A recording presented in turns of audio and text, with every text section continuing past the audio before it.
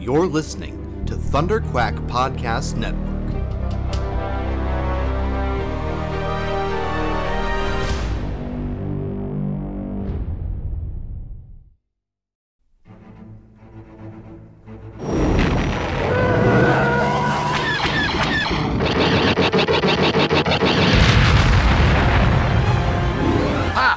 Got him! That should keep the First Order off our backs.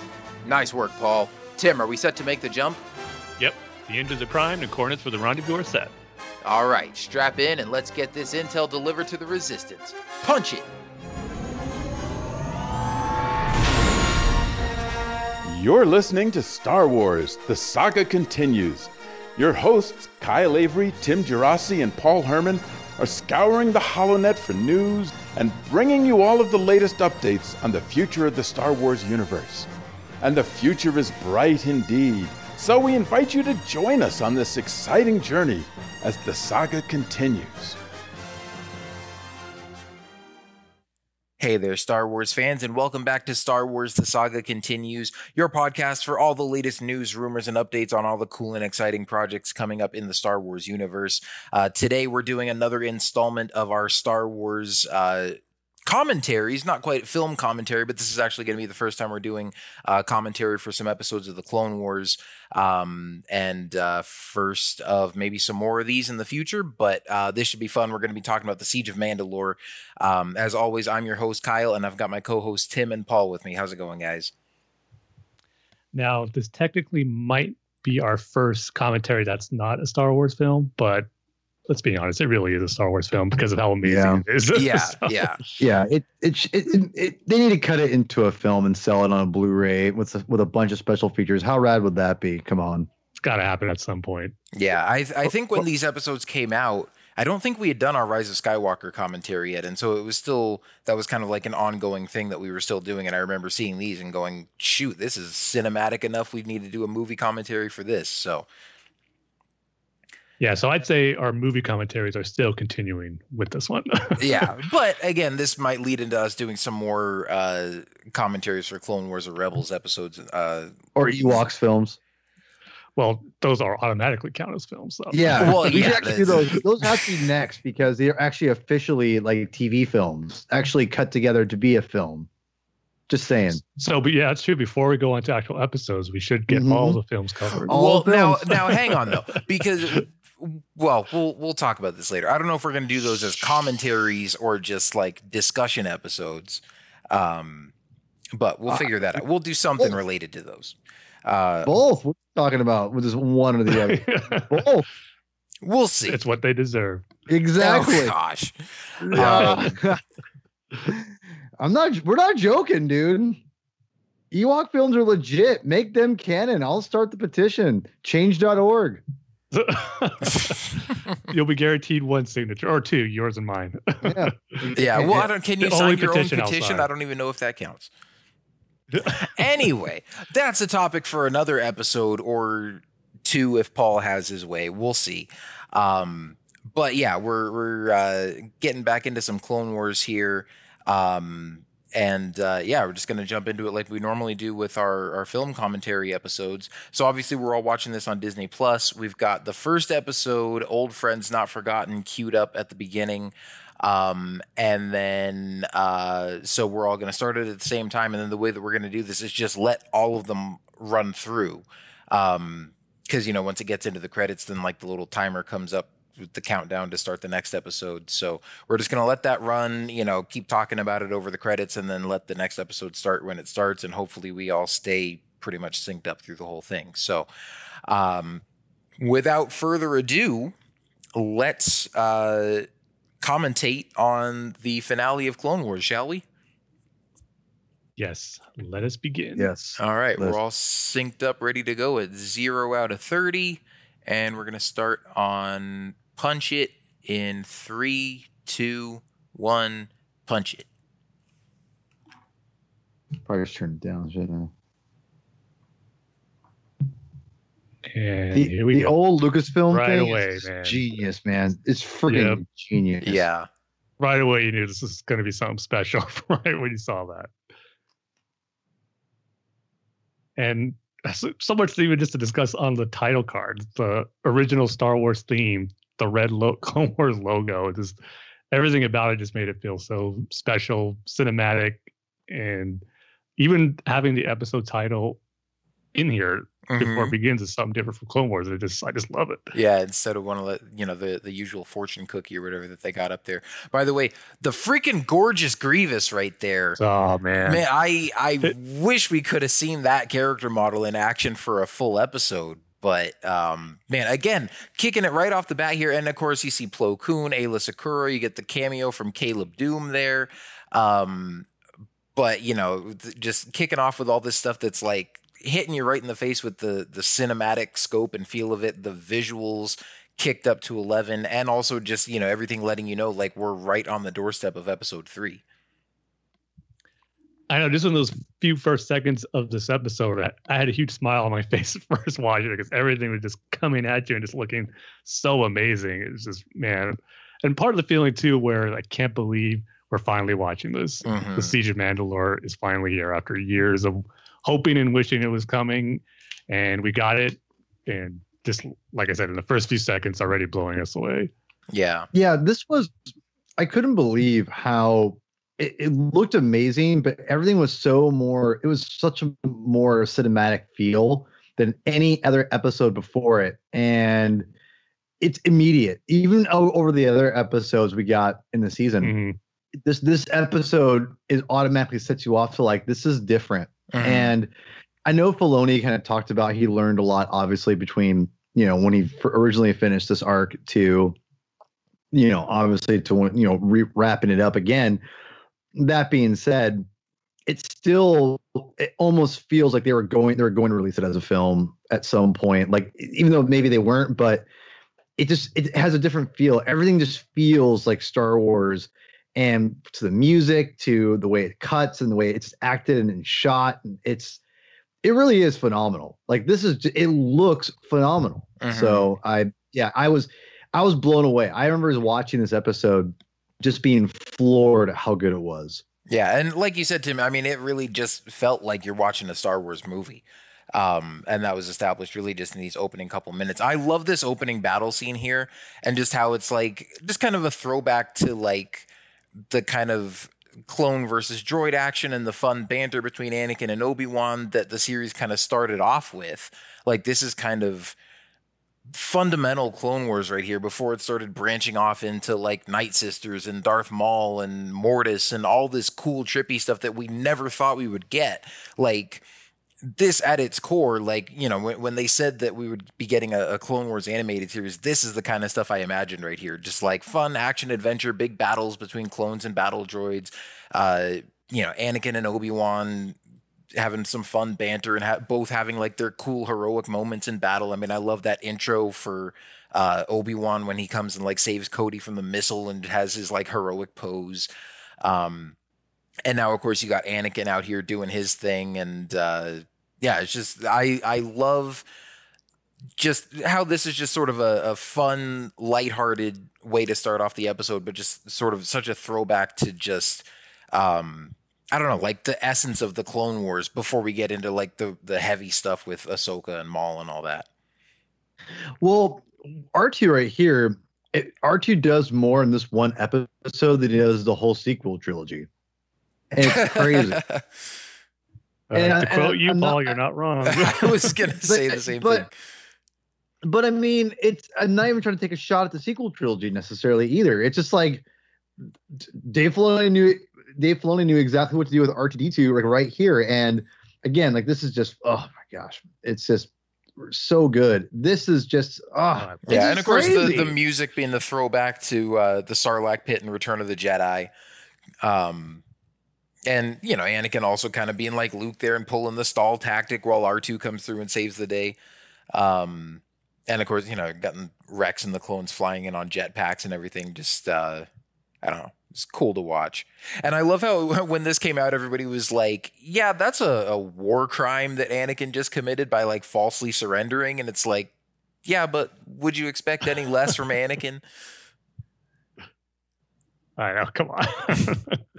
And just going back to what you were saying, how it's such a great introduction to this arc we're about to see, and just how it is likened to episode 3 in that sense, where the beginning of that is more a little lighthearted. Obi-Wan and Anakin have their banter or getting a fun battle and some fun sequences, knowing that a lot of heavy and dark stuff's coming later on in that movie. And you can say the same for this. So it's kind of a nice mirroring for that too, setting up for obviously episode 3 is not too far ahead once in the events we're seeing right now in this battle.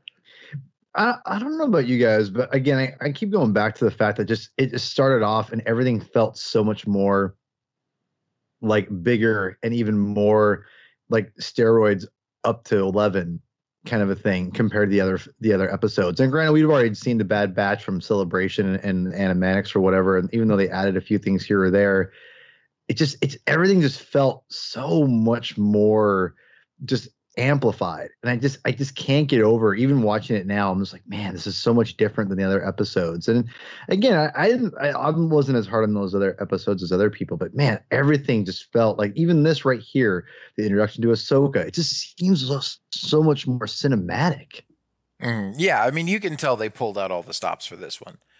Yeah, I guess that's what I'm trying to say is it definitely is them giving this the most attention completely, and rightfully so, because it's the greatest. I think it's the most anticipated story of the Clone Wars, maybe in the whole series. Yeah, even before we got to this point, or we knew this point was coming, before we even knew the Siege of Mandalore, we were always anticipating how they were going to end the series. And now when they announced the Siege of Mandalore, and knowing this would be the last episodes, it's just kind of made it that much more special. So the fact that they understood that and they went and put out all the stops too is a big deal in my opinion. No, yeah, and they had to, like you said, knowing that the series was saved and brought back and it's going to get the conclusion it needed and it deserved, they had to go all out, and they certainly did. And like you said, it's not just knowing it's the Siege of Mandalore, but even as fans of the series during season 1 and 2, that early on, wanting to know, where's Ahsoka, where's Rex in episode 3? That was the big question early on in the series, and something we always wanted to see. So just adding that to it as well was such a big deal, and getting that finally revealed and having it be as high a quality as it was, and just the care it went with everyone involved, from the cast and the crew, to tell that story that we've all been waiting years to see. Yeah, and speaking of, that battle kind of being like a throwback to like the older, like the beginning of Clone Wars or whatever, like I love how this scene right here like just mirrors Ahsoka walking out of that shuttle for the first time in the Clone Wars movie. And it's crazy to see, I mean, her growth and character progression, and just how far the characters have come, how far the show has come. I mean, if you had told us back in 2008 that this was all going to end with like Darth Maul being back and Mandalorians involved and all kinds of stuff, like, that would have just sounded crazy. But also seeing this animation compared to, the animation of the Clone Wars movie, it's a nice little parallel moment, just to see how far the show has come. I always like how Anakin, the reunion for him and Ahsoka wasn't what he pictured, where it kind of wasn't like a big greeting where they go hug and embrace after not seeing each other so long. Ahsoka is just down to business and really is there to do what she needs to do. And Anakin, wanted to not dispense with the pleasantries, as he would later say as Vader in Return of that Jedi, but he wanted to have the pleasantries here, but didn't get it. Just kind of showing the different sides they were coming from when their reunion here. But as we'll see later on, it gets better. Yeah. Also, I love, there was a meme I saw where, Anakin says, "What were you doing on Obadiah?" And she says, "That's a long story and not really important right now." And they were like, that's the best way to sum up the Martez arc.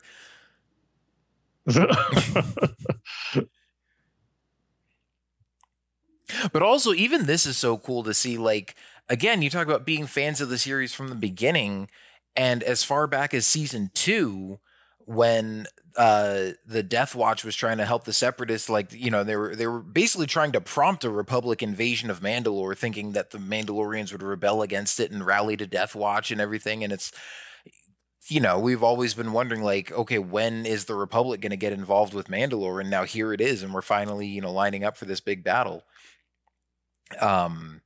And it's funny too. I also just recently rewatched the episode where Bo-Katan is first introduced, where she's kind of just Vizsla's like right hand thug or whatever. In that episode with where Ahsoka and Lux, like Lux is trying to recruit the Death Watch to help him. 1,000,000 people.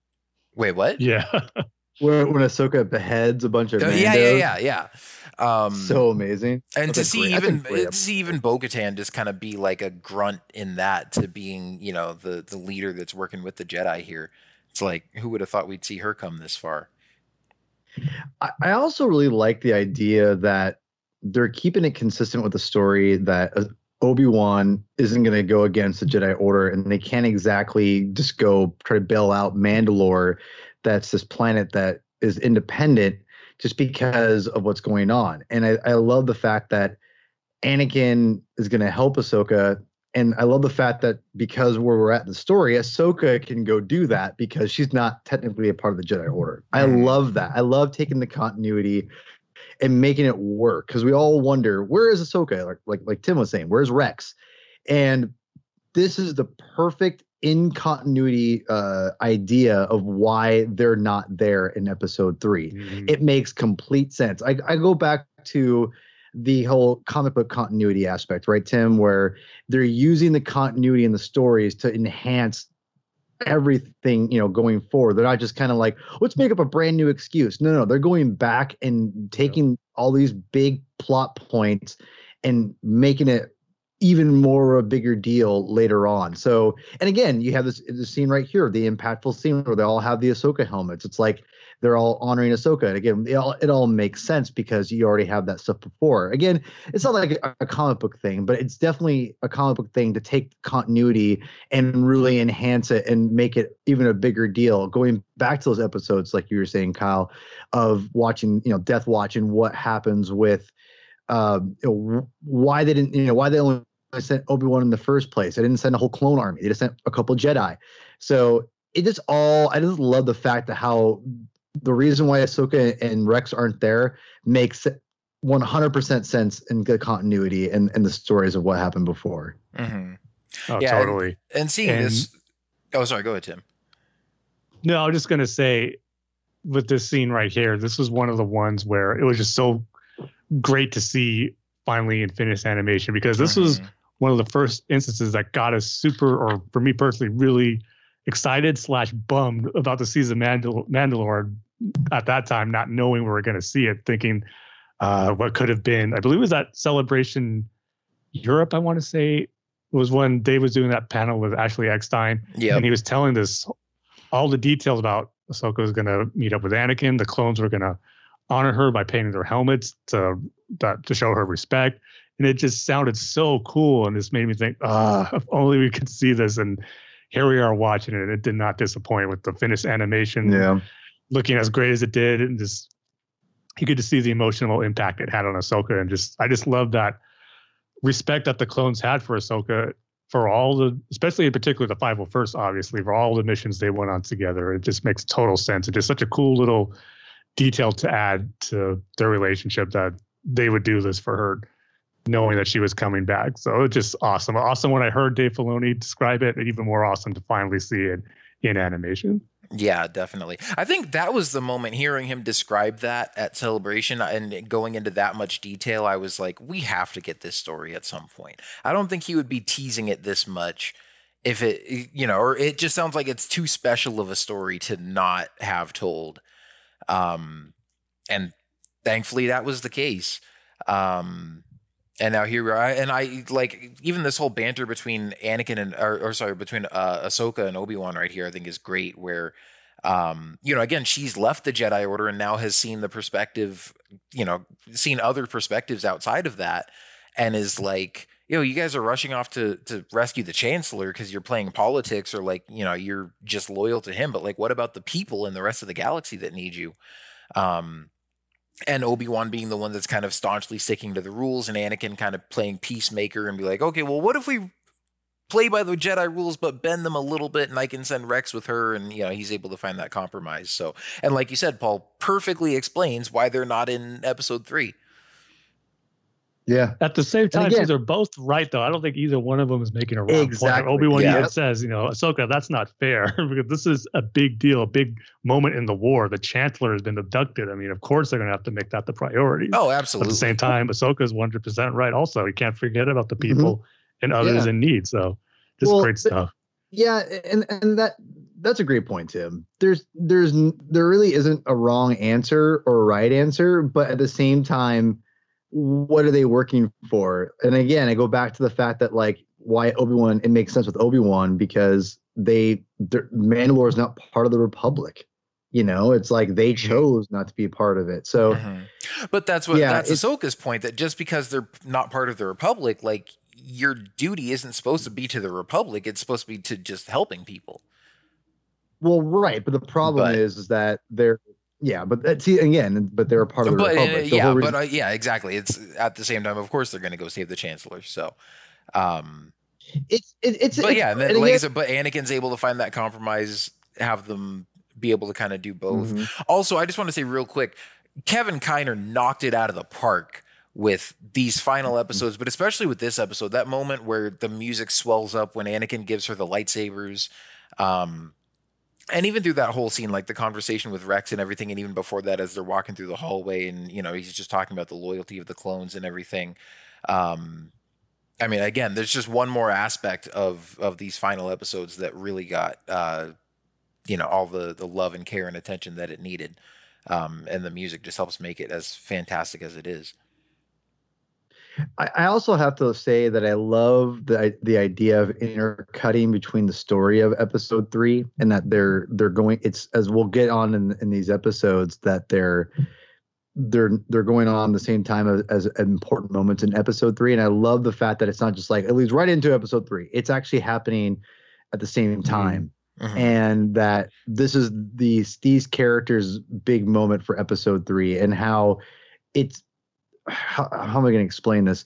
It's basically this is such a big moment in the galaxy that it's not just affecting these core people of like Obi-Wan and Anakin, but also Ahsoka, Rex, and the rest of the galaxy. And this is just one portion of the galaxy being affected, where you could do literal episodes of other people and affecting and Jedi and whatnot through it. But this is just one other aspect of these characters. And I love the fact that this is it. The Order 66 and everything, the birth of the Empire, this is that, a different side or version of that in the galaxy. It's really cool to see that how it impacts everything, not just Anakin and Obi-Wan and the Jedi right there. That's a great point, because Maul kind of like hints at that also as he's talking, how this is such a pivotal moment in the galaxy where nothing's going to be the same again. And that's why it's easy to say right now when just speaking about the main canon. Of course, we got the High Republic coming. There's supposed to be that big event that's going to trigger the events of that story. But I don't know. It's going to be hard for anything to top what happens here in the events of Revenge of the Sith, the end of the Clone Wars, Order 66 as being the most pivotal, important moment in the galaxy to how things change just like that, and how it wasn't like an invasion overthrowing a government. It was the government being manipulated and then turned into an empire by the person who was in charge of from the get-go, orchestrating a war, playing both sides. Just the biggest change and moment in the history of the Star Wars galaxy, I think, is always going to be this, at least for me. We'll see later on what other stories we get throughout the course and history of the Star Wars universe, but it's going to be hard for moments to top this one, and big changes for that happened in the galaxy as big as what Palpatine did here. That affected so many people. And I also love too how, even though it's a quick change, and we're kind of jumping ahead here because obviously this is Order 66 that we're talking about, while Ahsoka's flying around here kicking butt without a jetpack. But also, I love how that it is such a pivotal moment, and yet there's so much buildup to it, and there was so much groundwork that had to be laid for that to happen, and it's not really just a quick. Whether it's Anakin turning to the dark side or the Republic willingly accepting that the Jedi are enemies now, like Palpatine had to lay a lot of groundwork for all that. And we've seen a lot of that in the background of a lot of the stuff going on in Clone Wars. How freaking cool is this right here, though?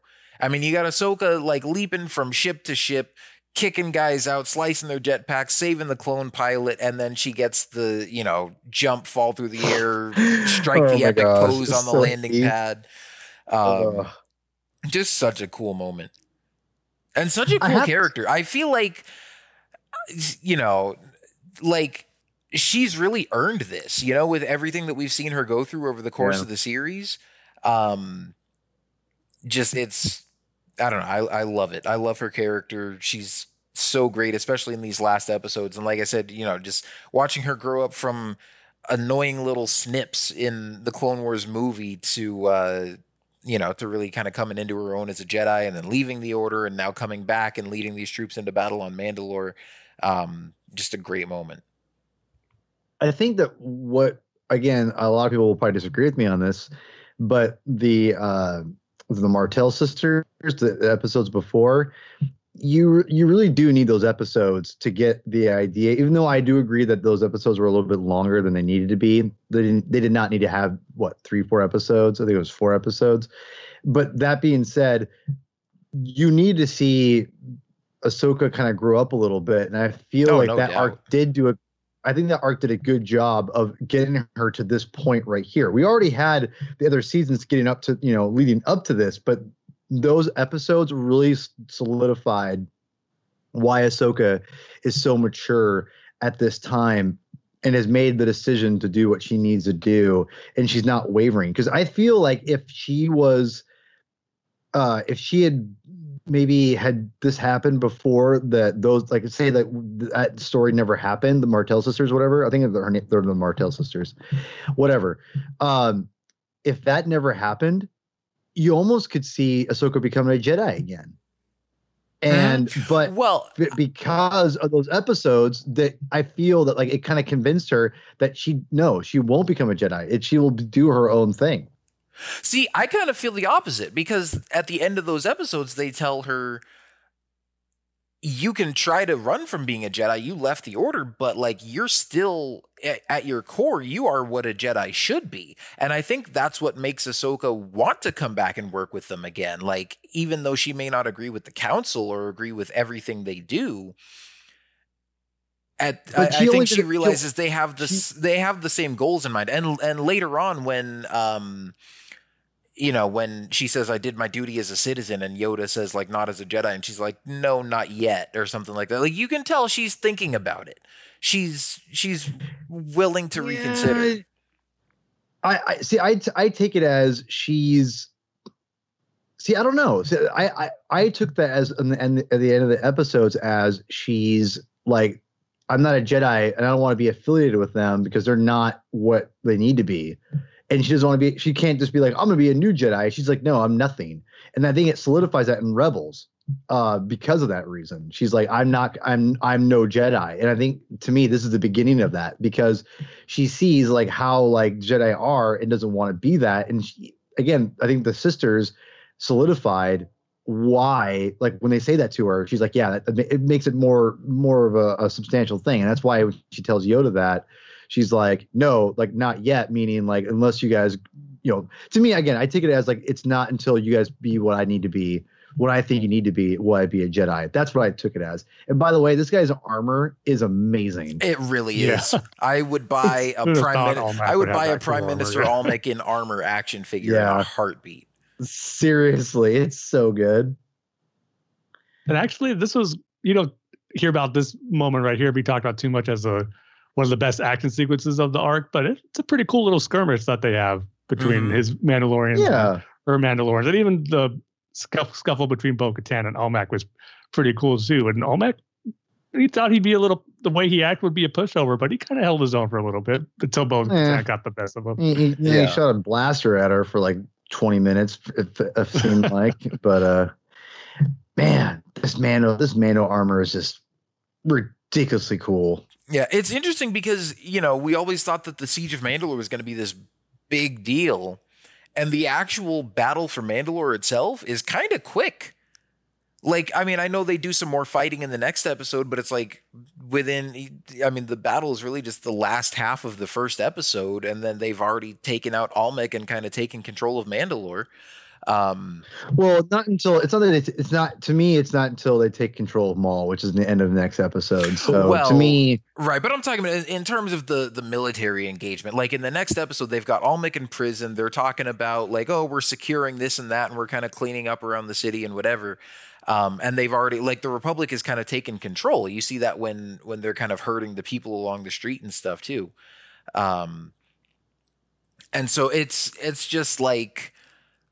It's not bad because obviously the action and stuff that we get is really cool. It's just kind of, different than expected. And obviously they had to make room for so much more story stuff. And it's like, it's not really about the battle. And that's perfectly fitting for the Clone Wars in general, right? Because it was never really about the war. The clones and the droids and everybody was just pawns in Palpatine's greater plans and stuff.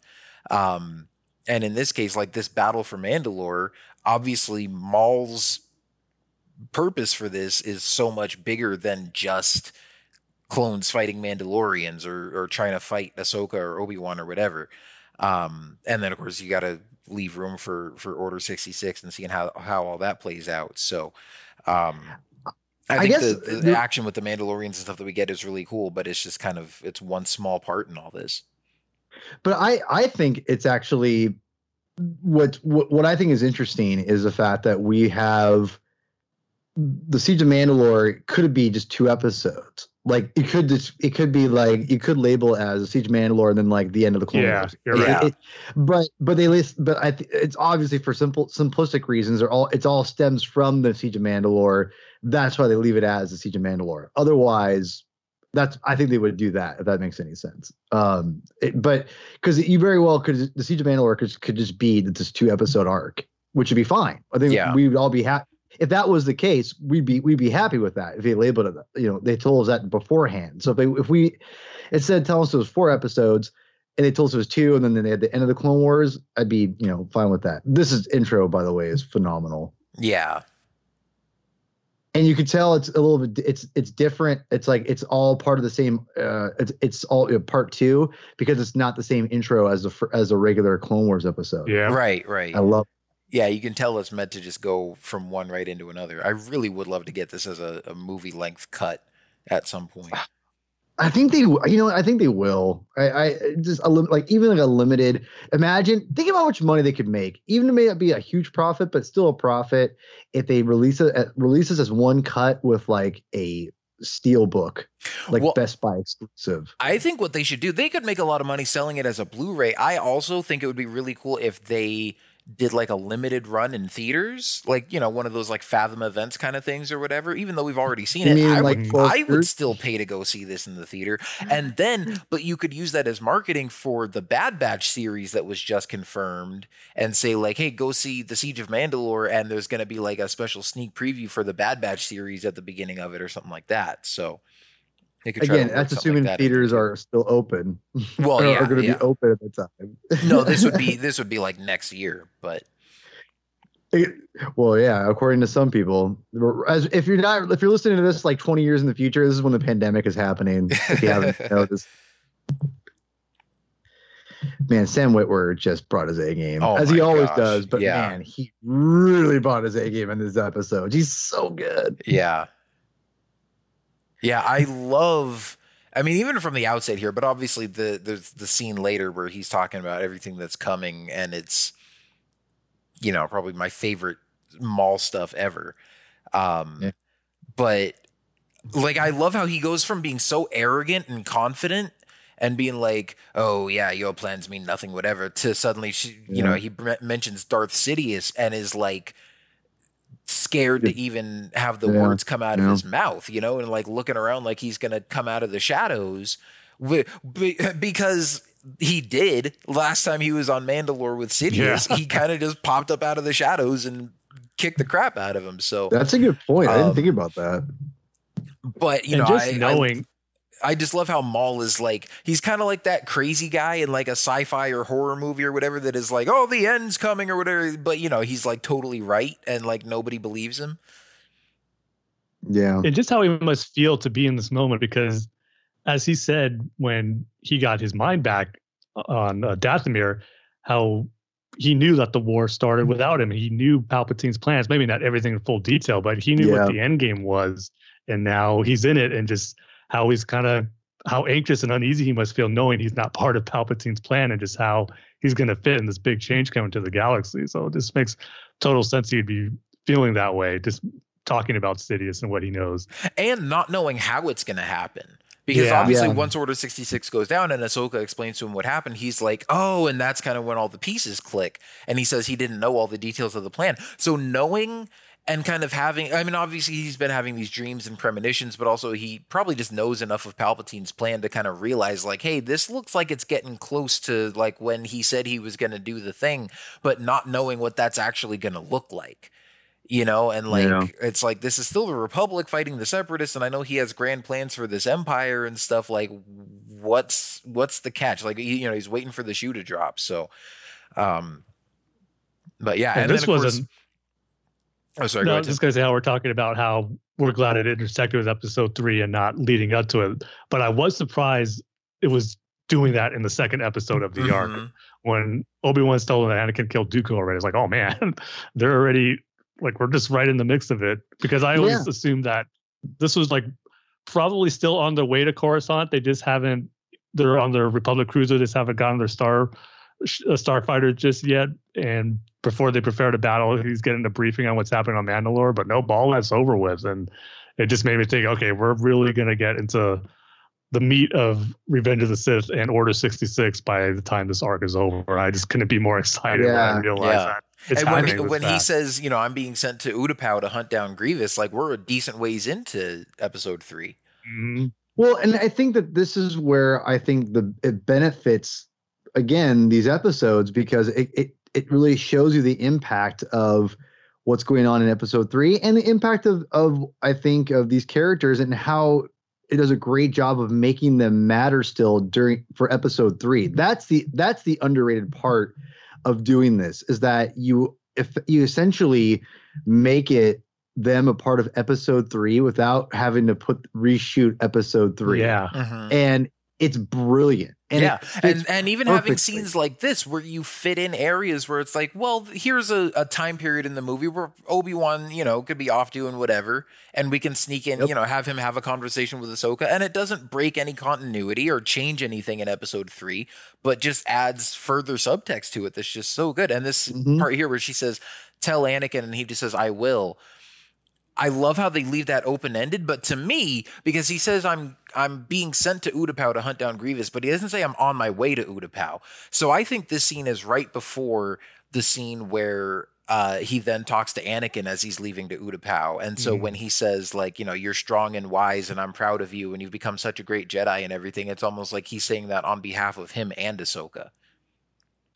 No, exactly. And I also think that Ahsoka and kind of was surprised and maybe because he could feel obviously from her what she wanted to tell him, like how she appreciated him and everything, and because I think that's what he's relaying to Anakin. He's like, I appreciate you, and he's giving him the encouragement that he needs because she knows that Anakin needs to hear it right now, because at this point the council she feels it in her heart, like there's something going on. And again, like there's the brilliance of the fact that they've integrated Episode 3 into this, where they are essentially a part of Episode 3 without having to reshoot it, is just brilliant. It to me is so brilliant. And again, you're making Darth Maul a part of Episode 3, even though he's not. And again, I think that's brilliant because he should have been. In my opinion, I think he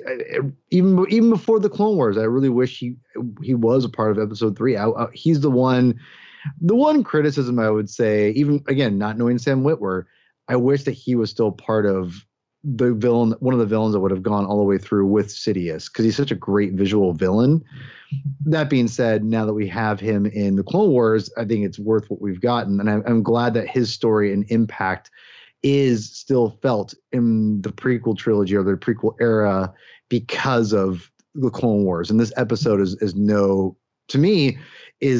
good as anything we get in Episode 3. And as you guys all know, Episode 3, if you listen to our last episode, is one of my favorite Star Wars films of all time. It's my top 3. So I say that meaning it's a big deal for me to say that. These episodes are incredible, and Darth Maul is a giant reason because of that. Mm-hmm. Yeah, I think to that point, like, I'm glad that Maul was quote unquote killed when he was in Phantom Menace, because it paved the way for all this stuff.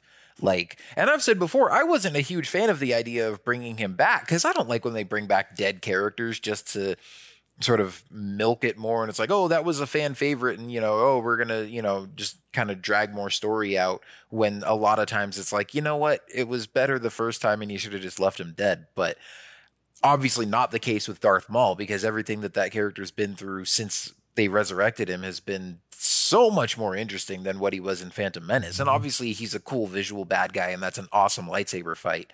But he just gets so much more character and personality and so much more nuance to the character that we never would have seen just from the movies.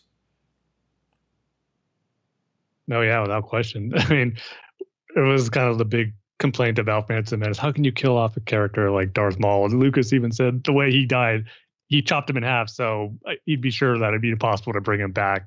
And then later on, he realized that even being chopped in half could have bring down what the potential a character could have had moving on just from that one movie. And obviously, like you said, just the stuff that we've got in Clone Wars, in Rebels, has just proved that point where it was more than worth bringing him back. And this is how it all fits in perfectly too, where it would be something you're unsure of how would this play out. Would it just be a gimmick for a couple of episodes here and there? But no, he's such a focal point in some of those pivotal moments in the Skywalker saga. And it's just awesome that he is part of that now in just such a bigger way than we all thought. Mm-hmm. And I love this again, right here. About the Skywalker name. Yeah, exactly. And I mean, you kind of had a feeling that this was maybe what they were getting at, but again, tying it in that much more closely with episode 3, that, and it's funny thinking about it now, like, and I'm thinking about what I call Dave Filoni's sermon on the Phantom Menace that he gave in the Disney Gallery, The Mandalorian, where he's talking about the importance of Duel of the Fates and how it's like Qui-Gon and Darth Maul fighting for the fate of Anakin as a child. And it's almost repeated here with Maul versus Ahsoka. It's like, there's a whole nother battle going on for, sort of with Anakin's fate in the balance that we didn't know was happening during episode 3. I mean, it's not literally like a battle for his fate, because Ahsoka wins and Anakin still turns to the dark side, but it's almost, just knowing how close they could have been to uncovering the whole thing. It's kind of the same with like Fives in the Order 66 arc, when he finds out what's going on and comes so close to telling everybody, and obviously he dies, and Order 66 happens anyways. And it's like, well, if you watch the movie, that doesn't really seem like an important story, but if you watch that story and then watch the movie and just see everything that's, that happens that's so tragic, just knowing that someone came so close to stopping it just kind of adds another layer of depth and just tragic drama and emotion to it. And it's, same thing here with Anakin's fate. Totally. There's a cool recognition of little teases of things to come from Maul in the future with Dryden Voss' cameo right there. Really cool. I love that addition. By the way, how freaking cool is Gar Saxon's armor? Yeah. With that yellow visor and the horns and everything. It's just so cool when Maul was getting that information he wanted out of Jesse through the Force, and we just see Gar Saxon walk down that hallway, puts the helmet on, just the way it just lights up before the shot fades away, just really cool. Just such a cool visual seeing that light go on in the Mandalorian helmet. And we were just past it too, where they're having Bo-Katan they're having their scuffle on the elevator, and a clone and a Mandalorian were in that elevator. I just love seeing clones and Mandalorians together. It's just one of those geek out details I was looking forward to seeing in this arc, seeing clones and Mandalorians together.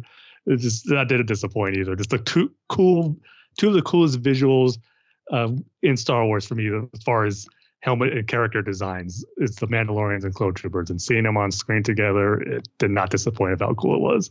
Yeah. Did he leave the Darksaber on Dathomir? I think so. Because I was wondering why he doesn't have it here. Yeah, I would assume so because he doesn't have it. I love that scene. Maul is so sinister and manipulative. He senses everything that's coming. He tells his underground peeps, the Black Sun and Crimson Dawn and everybody to go hide underground. And he knows that the Mandalorians aren't going to do that. And so he's like, well, I just got to get these pawns off the board then and get them out of the way because otherwise they're just going to be a liability for me. And he gives this big rousing speech about you're Mandalorians. And if you go down, it's going to be on the field of battle. And he's appealing to, sort of their honor as warriors. And he's really just sending them to their deaths and they're cheering for it. He probably figured, that's kind of an easy way to deal with it because that would be something they'd want to hear. Of course, they'd want to, if they have to die in the glory of battle as being the warrior race that they are. And he probably realized that from the get-go and knew that would be an easy way to get rid of him if he had to. So This is so cool seeing him deflect her blasters and just seeing how they curved one side to the other. Yeah. So awesome. Yeah, I remember watching this for the first time and just thinking, oh, Jesse's dead. Me too, but it just kind of shows us how unimportant everything is right now. All he cares about is just him and Ahsoka trying to get her to join him. Well, yeah, exactly. And I think, when he says, here as a show of good faith, I return your comrade to you, like, of course, we're all thinking, oh, watch, he's going to just like stab him in the back, pull like a Rickon Stark from Game of Thrones. Rickon Stark. But he really is like, he's like, no, here, you can have your guy back. I just want to talk to you. We got more important stuff to discuss than this battle between the clones and the Mandalorians that's going on.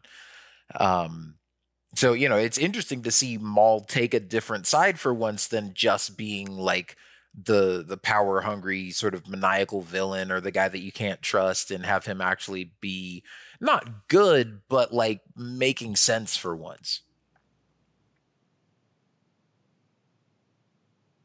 This is probably one of the most cinematic moments of the arc, not just this battle, but the conversation between Maul and Ahsoka that they have in that throne room. Just the way it's shot. Again, the acting, the dialogue, the music, everything about it is just perfect. And the way that it cuts back and forth, just the tension is perfectly paced between the conversation they're having and then the way it keeps cutting back to the battle outside. And then you go inside and see it from their perspective. And it's just these muffled explosions. Again, you see Rex and Bo-Katan and everybody fighting for their lives. And then you cut back inside the throne room and it's like, it's not that important compared to what's going on here between the Jedi and the Sith. So, and like you said, just neither of them are a Jedi or a Sith technically. Well, true. I should say the struggle between the light side and the dark side. Yep, exactly. And I'm not even talking about the two of them as Jedi and Sith, but also, again, as this relates to Anakin and Sidious and that greater conflict and everything. That stuff makes it so great, too, because, like I said, even technically, she's not a Jedi and he's not a Sith. They still embody what those two sides are fighting for in this moment. Yeah. Mm-hmm. Yeah. In fact, it's interesting because you would think, like, Yoda and Sidious are never going to come together and team up. And it's like, Ahsoka is, she was a Jedi, but she's not anymore. Maul was a Sith, but he's not anymore. So the two of them have, they're kind of aligned with those sides, but they also have the distance and the perspective that like they are the two that could come together. And, if there was ever a light side user and a dark side user that would team up for the greater good, it would be these two. And yet it obviously still doesn't work out. But again, just seeing how close they come, and you don't know what that would look like. Like if the two of them actually did team up and go bust down Sidious's door, like, I don't think they actually would have been able to kill him. But again, it's cool to think of what could have been and the potential implications of just all this underlying stuff. The animation that they do for the actors or excuse me, the characters' faces is just so good in this episode. It's the fact that you refer to them as actors just proves your point. No, yeah. it's beautiful. Like Ahsoka's facial expressions are so good in this scene right here. Yeah, you're right. I mean, just the expressions on her face in those close-ups, but then that exploding window and the just this is probably the best like join me moment in Star Wars. I mean, aside from maybe like the "I am your father," but I mean that's iconic that's iconic for different reasons though. But in terms of like, and especially like I said, Maul trying to get her to join him, and he, her actually being able to see his point. But then when she's about to join him, and she says, "Wait, but what do you want with Anakin Skywalker?" And he drops the bomb that no, he's not the chosen one. He's not going to restore balance. He's going to join the Sith and destroy everything. And again, he's right. But Ahsoka won't accept it, and she's willing to fight him. I mean, she is the reason that this whole alliance falls apart. Like, and again, to think that they maybe could have stopped it, but she chooses to fight for Anakin's honor because she knows he wouldn't do that, and yet he does. And again, makes it that much more impactful. It doesn't change the story at all because you can't change the story because Anakin was always going to become Darth Vader, but just seeing this perspective of it, that the fact that it's maybe a day away from happening, and yet Ahsoka is willing to fight to the death just based on the fact that she doesn't believe he would do that it's just crazy.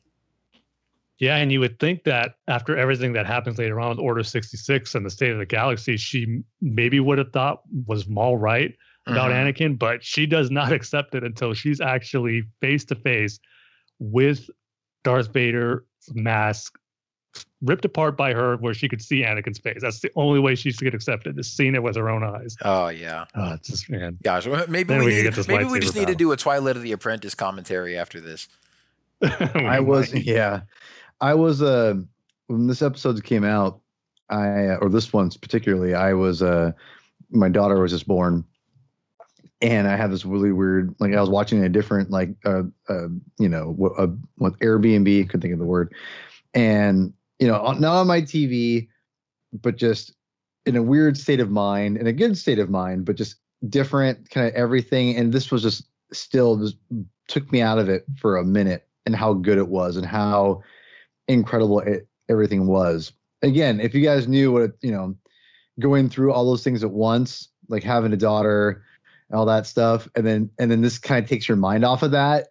That's a pretty big deal. I mean, considering it, I would say, it's a meaning, like that shows you how good this is. The fact that it really transported me, and the choreography of that fight is just incredible. Yeah, it really was. This really was what it was billed to do, and again, the fact they actually had an Ahsoka versus Darth Maul fight, which is something we never thought we were going to get when they first announced the show. Even when they first announced Maul was coming back, we never thought those two characters would fight. And now it seemed fitting that these two characters would fight at the end of the series. Yeah. And it's a great what's the word I'm thinking of? Captive, a good cap to the season, you could say. That's what I'm trying to say. Well, yeah, it's, again, to me, it's really demonstrative of Ahsoka's character growth. And I mean, they do a really good job of just selling it and making you buy into it. Because, for example, early on in the Clone Wars, like there's episodes in season 1 where she's bratty, inexperienced little 14-year-old goes toe-to-toe with General Grievous and holds her own and like cuts his hand off. I think, she has to run away. She doesn't like thoroughly defeat him. But I remember thinking like, I don't know. They're kind of making Grievous out to be like a punk, and, Ahsoka's maybe like better than she should be or whatever. And, like you're saying, when Maul came back, if you had told me that Ahsoka was going to fight Darth Maul and hold her own, I'd be like, you're kidding. And the fact that this is now where we're at in the finale of the series, and I love this fight. I totally buy into it that they're pretty evenly matched. I mean, again, you see how skilled and mature Ahsoka is at this point, and, knowing that she's studied under Anakin for so many years, and yet she doesn't win by overpowering Maul. Like, you could make the argument that he's still the better fighter. He does kind of get the better of her, but then she wins out in the end by being patient, and he kind of, just does the typical, thing that Sith or villains do and gets overconfident and just kind of goes after aggressively and recklessly. And I'm totally fine with it. I think the way that this fight goes, the way that both of them are sort of matched in terms of their fighting styles and everything, like I totally buy into it. And I think it's, again, just looking back at season 1 and seeing where Ahsoka was and the journey that she goes on and the growth to bring her up to this point is why she's honestly one of my favorite Star Wars characters. Yeah, that's how I was a little surprised. It was a small portion, but some people complained how Maul was defeated or lost the battle here, saying, "Oh, they just lessened Maul's character even more." So why he lost this fight? Like, did you even watch this fight to see how it played out? And have you watched the progression of Ahsoka throughout the series, showing how she is more than capable of going toe to toe with them? It's just like no kidding. Complaining for complaining's sake. Yeah, and the fact that she like takes the lightsaber and throws him off. Now, I want to say I need to comment about this because this is, I think, an underrated aspect of the show, or excuse me, of this episode. When Sam Witwer, right here, as they knock him out, and then he kind of comes to it. I'm not sure if I have it on mute, but as soon as Maul is like freaking out, saying no. Don't do it. He's like, don't do it. Don't bring me here. He's like freaking out. Like because he knows what's going to happen. Yeah, he wants to die. He wants to live. Exactly. That is an underrated, I think, moment of, I think, the writing, of the acting, of everything right there, because that is dark for one thing. Yeah. And two, that it, again, the impact and the fact that Maul knows. I mean, the fact that Maul knows what's coming. He doesn't know exactly how it's going to happen, as we find out in this next episode. But the fact that he knows it's coming and he wants to die, that is dark and kind of awesome. Yeah, I mean, and it's not just that he knows what's coming for the galaxy and with Order 66 and the Empire and everything. But again, you also think back to season 5, where Sidious killed his brother in front of him. Then overpowered Maul, tortured him with Force lightning, and then you go into the Son of Dathomir comics where he kills his mother, and he's terrified of Sidious, and for good reason. And I don't think it's even his plan that he's scared of, because he's got his own plans. He's like, oh, I'm gonna go underground with my criminal guys, and we're gonna weather the storm, and there's gonna be chaos, and we're gonna survive in it. But he's worried that, if he gets captured and they bring him back to Sidious face to face, he's like, I'm not doing that again. Yeah. No, and plus it's kind of like he struck out on his plans that he tried to accomplish on Mandalore. Tried to lure Obi-Wan and Anakin. They didn't show. It's okay. Try to get Ahsoka to join him. She doesn't. Try to defeat her in a lightsaber battle. He doesn't. And so it's like, that's just now.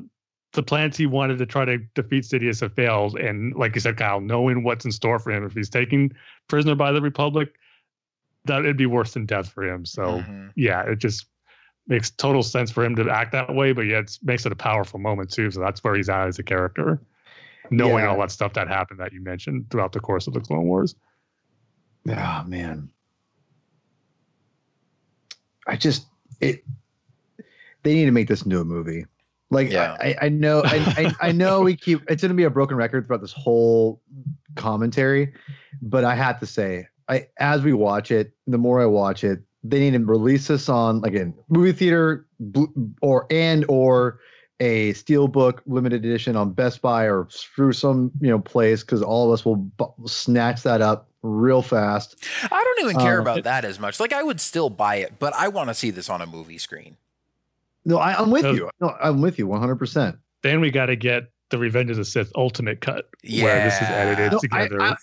Honestly, like, they need to. I think one of the things that, in my opinion, that Disney needs to do, and if they want to I don't want to say repair, because I don't necessarily believe that, but if they want to get in the goodwill of fans, doing stuff like that would be. It may not please everyone, but it start creating some goodwill, if that makes any sense.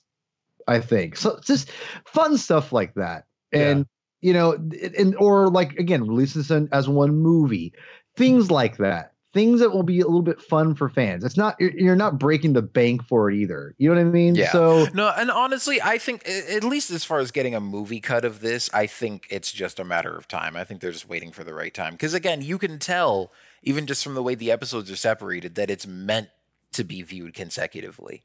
yeah. And this scene blew me away, knowing they're taking dialogue in a scene directly from Revenge of the Sith, as Mace is talking to Yoda on Kashyyyk. As we see that, after that happens, we see Ahsoka enter. So every time I watch Revenge of the Sith now, in that moment, knowing that Ahsoka shows up after that scene transitions, it's just so cool to know now that. See, it's the genius of Dave Filoni of incorporating it into episode 3, and the fact that now you'll never not think about these episodes during it because it's so seamless. It really is as seamless as animation to live action can be, obviously. But again, I don't mean to be a broken record, and I don't want to talk like I'm in circles or talk in circles, as some people have accused me of on reviews. But no, I just have to say it really is impressive. Every time I watch this, I'm just blown away of how seamless that Filoni did it, and how we accept it. Like you said, Tim, like you as a hardcore fan sit and watch it and accept it and love it. It's not like, oh, it's so abrasive and so weird, like I can't buy into it. Like, no, you're like, oh man, I know exactly what's happening. It's crazy. That's what he wanted, and that's what most, I'd say, Star Wars fans would say about these episodes and episode 3. Yeah. And again, just I love these what if moments. What if Ahsoka had told Yoda right there what Maul had said about Anakin? And obviously it makes sense. It's not like, oh, she's holding the information for herself and it doesn't make sense, but like she can't tell them because it's episode 3. It's like, no, when Mace Windu is like, oh, sorry, citizen, these matters are for the council. It's like you see her starting to warm up to them and trust them again a little bit. And then he kind of shuts that back down a little bit. So yeah, she's going to keep something to herself. I also, and of course she's also concerned for Anakin and probably just wants to, maybe doesn't trust the council to deal with that and wants to talk to him one-on-one. Remember though, Anakin, I think Yoda also knows what's happening with Anakin because of what happened with the Force priestesses.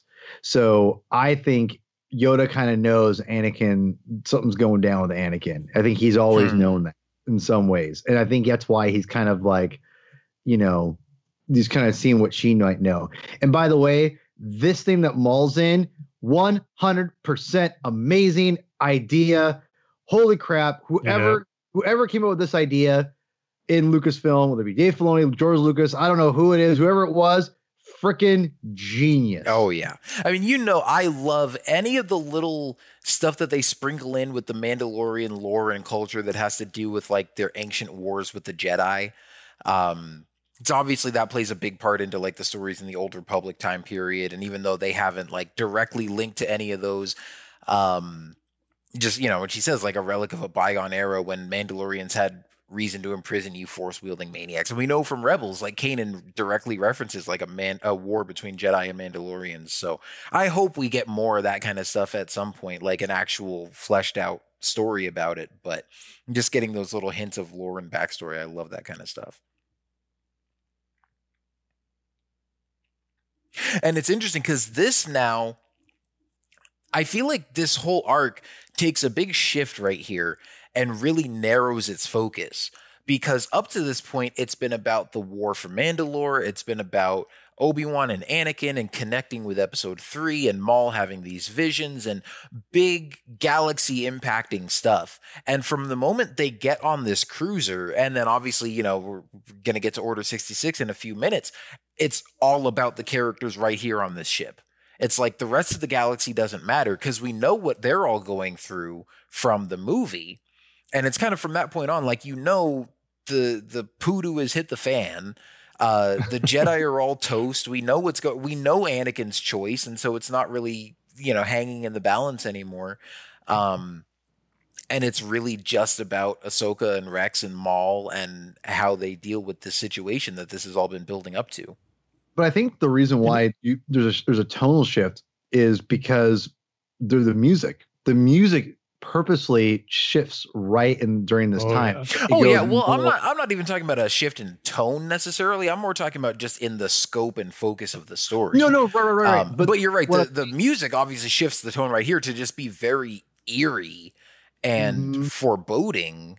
Or it's And big rightfully so, bombastic, because we the know whole- what it's leading up to. Yeah, but the 2 episodes before that, even up to when they're leaving, it's still kind of cinematic and has a whatever, and then it literally shifts when they go in into the ship and everything. That's what I think is. I love the artistic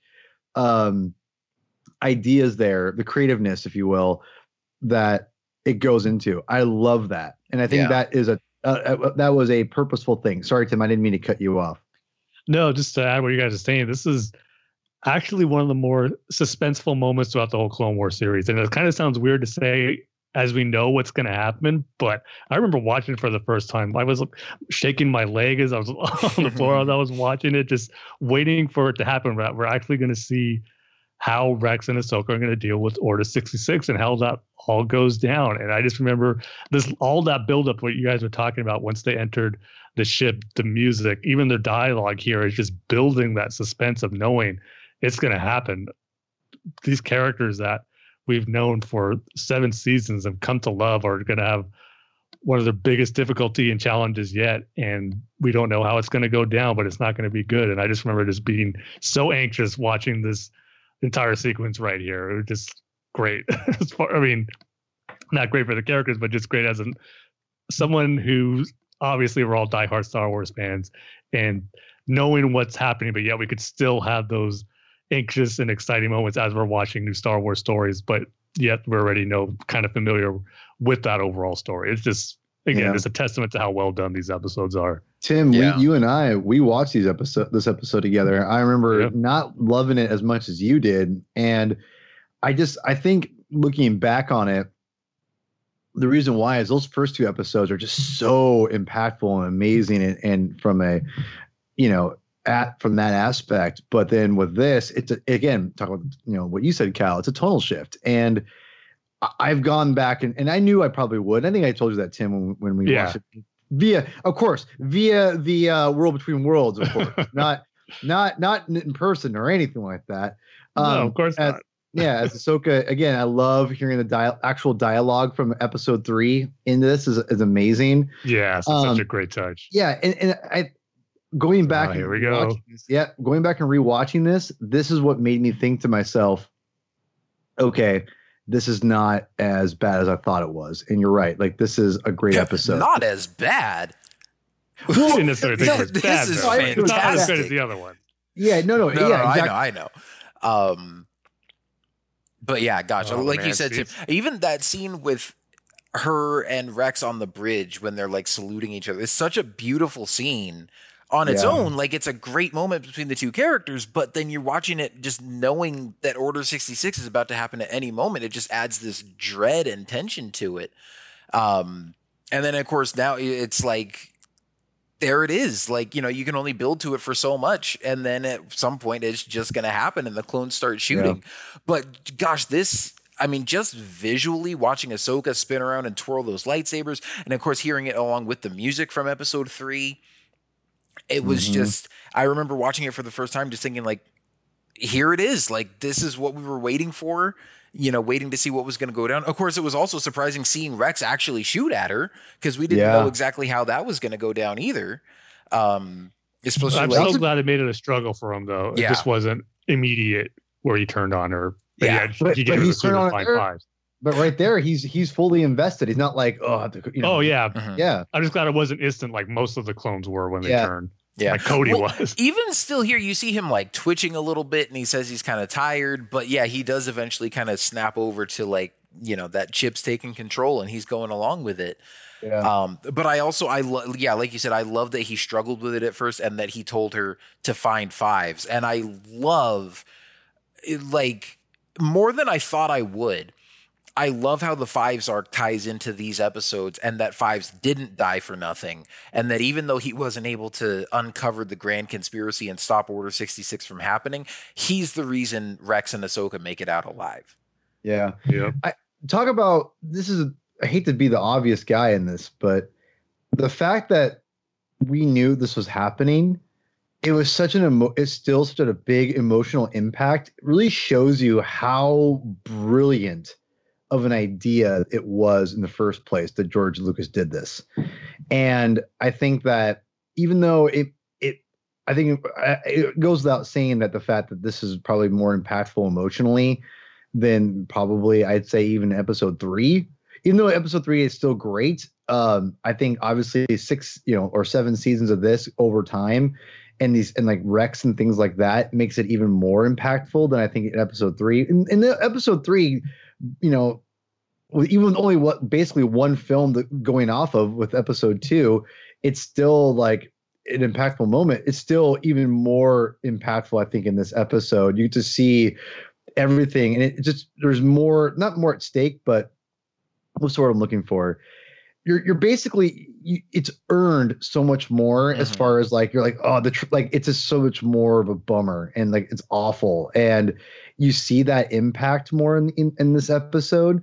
And I think that it just reinforces the fact that George Lucas, it was a great creative decision that he made in the first place. And to me, it reinforces it. Yeah, I think in episode 3, it's still really emotional, but it's more so just because you're watching the death of the Jedi Order. Yeah, exactly. And it's even though the Jedi had their issues, and even though a lot of the Jedi that you watch get killed, like Ki-Adi-Mundi and Aayla Secura, they're not characters that we're like really attached to.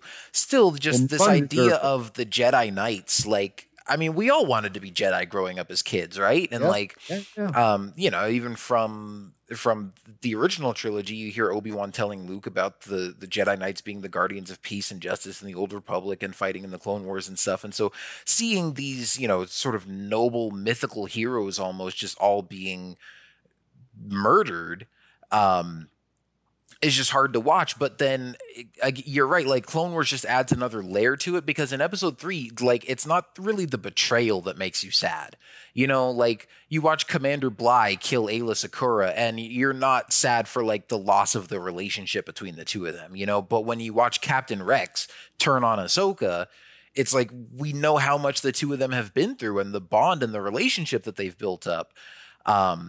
And of course, that's why the Clone Wars series in general makes episode 3 so much better, because, now, like, we've seen Ki-Adi-Mundi with his clone troopers. We've seen Obi-Wan and Cody on countless missions together. And so it does add some of that element into the movie, that now you're not just sad that the Jedi are dying, but you're sad that it's the clones that are turning on them.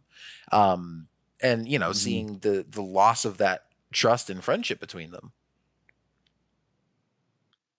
I loved how that conversation Ahsoka was having with Maul when she freed him, how Maul acknowledges the brilliance of Palpatine's plan here, because it is brilliant. I mean, obviously it's devastating to see our heroes and our clone troopers betray the Jedi, but yet it's not their fault. It's all due to Palpatine and his manipulations, with the inhibitor chips and all that. But again, just the long game that Palpatine played to get this moment here and see his plan to fruition, and Paul, or not you, Paul, Maul, recognizes the brilliance of it. I just love that little detail they put in there, because it is a master plan. And even Ahsoka too, where I've said this on our review episode, how I just appreciate that she just did not go all out and kill all the clones who were attacking her. Of course, when they first turned and she was deflecting the lightsaber, some blast did end up hitting the clones and killing a few, but when she took out the guards who were going to execute Maul, she didn't just go immediately and stab them or behead them or whatever. She cut their weapons down and just knocked them out, where you just see so many Jedi when the reaction to Order 66, Yoda, or even Cal Kestis Master and Jedi Fallen Order just immediately stab and kill the clones without, trying to get away or knock them out or whatever. Just showing that level of respect that they showed her when they painted their helmets. She's showing to them that that they would have with each other, just for everything they've been through. Like we've been saying over the course of the series, that how could they just immediately kill them? You would want to try to see what's wrong with them. Why are they doing this? Not just to immediately strike them down. So I always just appreciated that aspect right away when I saw this episode of how Ahsoka handled it, not just immediately killing every clone. And yet now she knows why they're doing it, which just, ends up being that it was the right call, where a lot of Jedi missed. And I think this shows how the war corrupted the Jedi, and far away they fell from their ways and how a Jedi should be. But yet Ahsoka, like we've talked about before, she is embodying what the Jedi should be. And I think that was on display here in this moment, how she handled Order 66. Yeah, that's a good point, because also right before that, you have the scene where she's talking to Rex on the bridge, and she's saying, like, you know, the Jedi are supposed to be keepers of the peace and not soldiers, and yet all I've been since I was a Padawan is a soldier. And then 5 minutes later, she's now in a situation where she has to fight for her life, and, you know, maybe that's still in the back of her mind. She says, okay, you know what, let me try something other than being a soldier. Now, here on the other hand, you have Maul, going on his hallway murder spree of terror. And you could say, of course, you know, Ahsoka could be to blame with that as well, because she freed him. But at the same time, some drastic measures had to be taken. She couldn't. There's no way she'd survive if she didn't do something. Yeah. I mean, they are trying to kill her along the way. Yeah. I think that this is brutal right here. her saying "I'm not rooting for you" basically, and making her not giving him a chance and just letting him go off on his own. That's pretty gnarly, dude. That's not a Jedi way. You know, I mean, really, it really isn't. And I think agree. It reinforces the fact that, to me, this is what she's been like for a while. This is not something she just turned into. She's like, you know, I feel like if she was still a Jedi, she'd be compassionate, even if she was on the verge of it. To me, this is like solidifying the fact that she is not even close to a Jedi. See, I don't know if I'd agree with that, because it's Darth Maul we're talking about. Like, I don't know that Anakin or Obi-Wan would have given him a lightsaber in that situation either, especially not Anakin. But Anakin's, you can't even use Anakin though, because Anakin's a little bit of a special case. Well, yeah, but still, like, I don't know. It's different from Obi-Wan teaming up with Ventress. You know, it's like, and I don't think, I mean, even the fact that Ahsoka was like willing to listen to Maul and considered joining him. Of course, you could also say that is maybe un-Jedi-like. I don't know. Yep. See? But she's trying to do it for the good of the galaxy. So. Yeah, but I think also, to me, like I said, I think I'm not saying she didn't like think about being a Jedi. I just think that her heart was not in it and she just wasn't. She's not. That's just not who she is anymore. And I think that's on the flip side of that, with what you were talking about with, you know, her just kind of setting Maul loose and saying, "Hey, I don't care if you make it or not." Like, for me, I can almost feel a little bit of sympathy for Maul in that, because she's just, you know, another person that's used him like a tool. Like, you know, that's a good point too. This was his whole thing with Sidious, and he's talking about, you know, he's like, the Sith took everything from me and I was cast aside and I was forgotten. And, you know, so when, like, in the next episode, when he steals the ship from her and takes off, he's just looking out for number one, because he's got nobody else. And it's like, yeah, what else do you expect him to do? Yeah. This is really creative. I love how Rex is saved, and I love the idea of that she's only able to save Rex, and at least her herself, and they're the ones that have to like break out of the ship. And I mean, I like this episode. Of the 4, it's probably my least favorite. And then again, that's not saying much either, to be honest, because all these episodes are fantastic. The next episode is when I think it may be my favorite, besides that first episode. Which I think that first episode is just phenomenal. Yeah, and then here when they start chanting, "I'm one with the Force and the Force is with me," that blew my mind seeing it for the first time. That was great. And again, that to me, because we only see 2 non-Jedi say that, solidifies she's not a Jedi. If that makes any sense. See, that I don't know if I agree with, because that seems to me like something that she maybe would have been taught as a Jedi. And it's just showing that, I don't know, that is because we know that, you know, Chirrut, who's with the Guardians of the Whills, like, they're not Jedi, but they sort of worship and revere the Jedi ways. No. Yeah. But what I'm saying is, well, I'm just saying, like, Chirrut was the first time that we had ever seen or heard that. And obviously this was done kind of as a throwback to Rogue One, but it's also showing that maybe that was sort of a Jedi thing that he adopted. See, I take it as like it's more of the force, like it's like a more of the force, kind of a force, generalized force kind of prayer, if that makes any sense. Yeah, it could be. Because it's kind of like a way to connect with someone who's not particularly force sensitive, like a Jedi would be. Because like you see Chirrut say that, I think maybe Ahsoka's saying that, so to connect with Rex deeper when the force maybe yeah, I like that. Because she needs to find that inhibitor chip. And so knowing that he's not strong in the force like she would be, that's why she'd be saying that, so he could say that and then build that connection between the force, between the two of them. Well, yeah, no, and I think I mentioned that when we did our review episode too. Like, I think that really speaks to that idea of Obi-Wan in A New Hope when he says the Force, it's in all living things and it surrounds us and penetrates us and binds everything together. And so she's kind of tapping into the Force in Rex and between the two of them. So yeah, I think that was really cool. Like, again, it's not just there as a Rogue One throwback. Like, you can kind of make a connection as to like why she actually would, why tapping into the Force, like we know that the Force flows through all living things, even though Rex isn't a Jedi or a Force user or whatever, that she could still kind of use the Force to connect the two of them and be able to sense where that chip was. I think that's really cool. Yep. And thank goodness we only had a few days to wait for the final episode after that one. Yeah. Oh, I didn't even wait. I waited to watch that one. Right. I watched that one and this one back to back. That's right. I still don't know how you did that. It wasn't easy, but so I went to go visit my sister and we watched it together. And so I figured, it'd be even more fun to watch 2 episodes together for the first time rather than just one. And yeah, I'm glad I did, because for the rest of you that had to wait those agonizing 3 days or whatever after that cliffhanger, I don't envy you that. It was all right. Well, it was for me.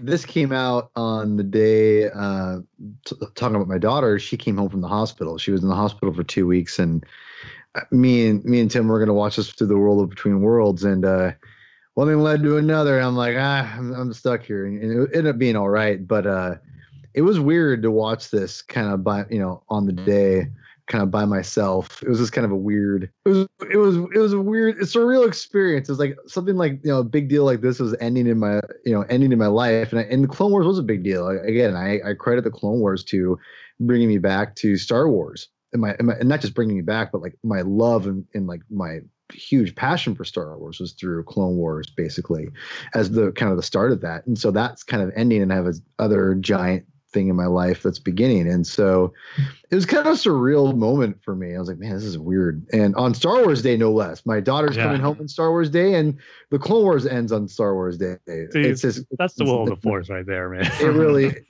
is. It really, really is. But this episode is beautiful. And there's a couple moments I kind of said in a review episode, but I can't wait to get to and kind of talk about. But yeah, this is just, I love seeing Rex and Ahsoka.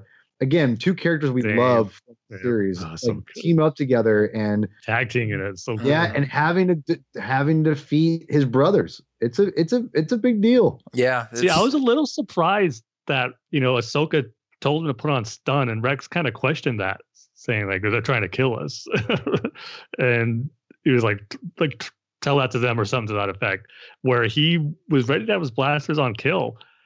And that kind of surprised me. I thought he'd be a little more apprehensive than he was as far as to shooting and taking down his brothers. I know it pains him to do it, but it just didn't come across that it was as big. It would hurt him as much as I thought it would be, but I don't know. Yeah. I think he's probably more thinking, like, at this point, his survival instincts are probably just kicking in. That's true. He's willing to do whatever he's got to do to make sure he and Ahsoka get out of the situation alive, and then he can feel remorseful about it later. That's a good point. But then, of course, you get the juxtaposition between that and Maul, who obviously doesn't give a rip and is just, pulling their blasters around, making them shoot each other. And then just, awesome display of force power here, just ripping everything apart. And it's like Ahsoka told him, go cause some chaos. Well, okay, here you go. And I hate seeing clone troopers get taken down, but just the way Maul does it, no one else is able to do what he can do. It's just awesome to see visually. Yeah. I'm just waiting for the shot. You know it's coming.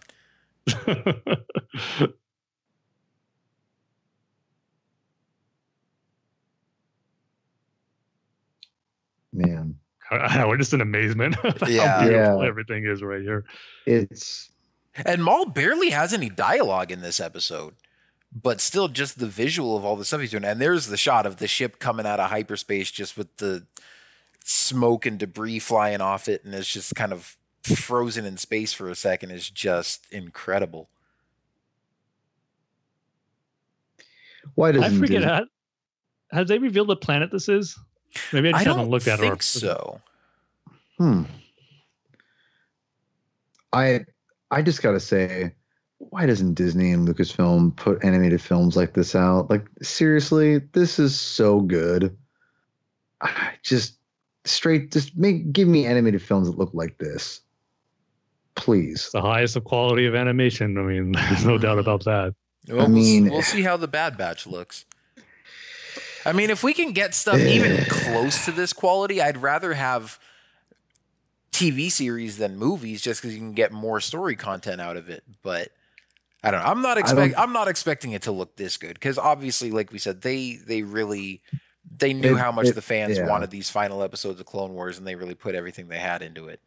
And honestly, it's from all I've seen, it seems like this was a giant success. Oh yeah, because it was a huge buzz from multiple like major, YouTube and social media outlets, and everyone praised it.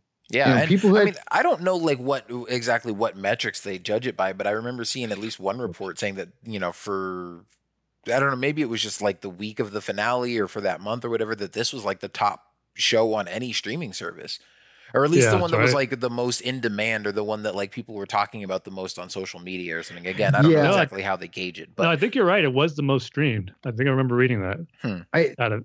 Out of all the shows. Yeah, regardless, it was a big deal. And I think what the biggest deal was the fact that people were watching it who hadn't even watched the series at all. Yeah. And which is kind of a shame, because I would tell those people, like, no, you got to go back to the beginning and this will be so much more impactful. But you know what, though? Like, to be honest, this works just by watching it as is. It does. No, and it would definitely not perfect. But you definitely have a lot of questions, or there's definitely some things that, I mean, maybe you wouldn't question it, but you'd go back and watch the series and realize, it makes even more sense. But it does work on its own pretty well. It's just a good Star Wars story.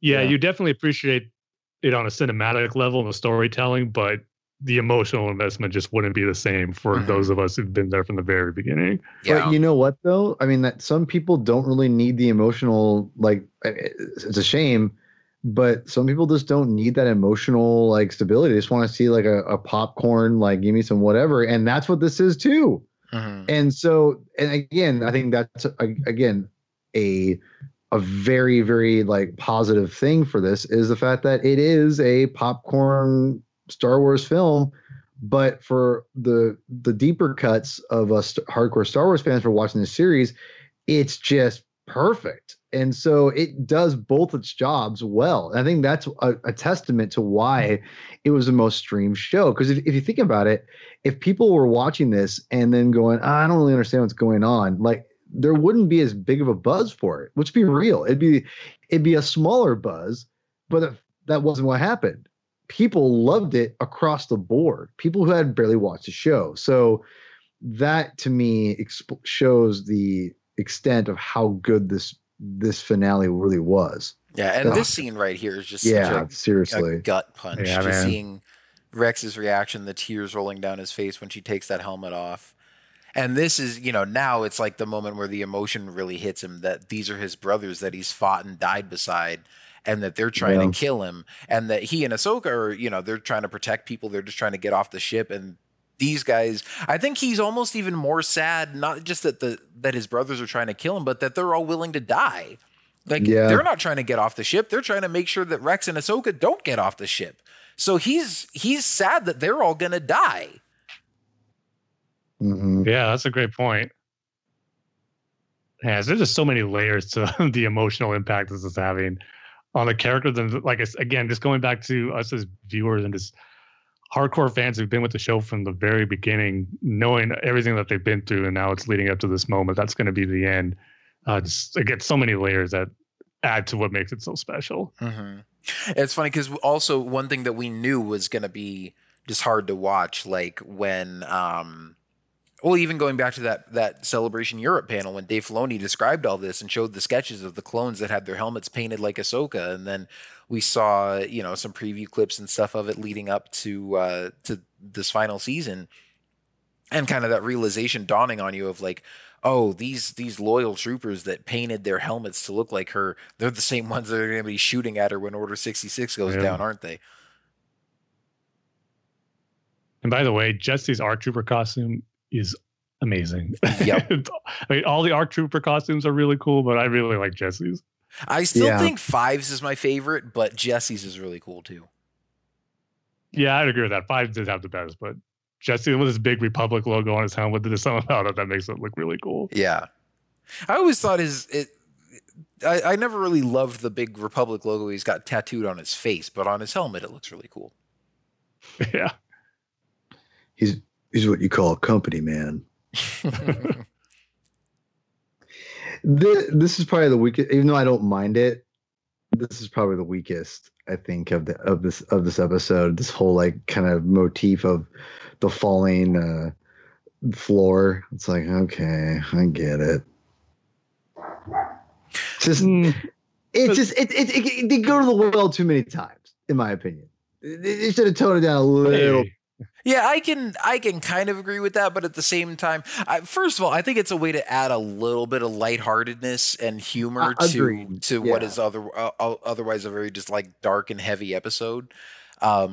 And in general, I love that about the droids. The fact that, Ahsoka's got no one else to turn to. And so she gets, these 3 astromech droids. And at first, when I think the first time I watched it, when she first went to get them, I was a little worried that like, oh, is this going to be like too cutesy or goofy or whatever? But they actually, they do a really good job of squad antics, right? Yeah, exactly.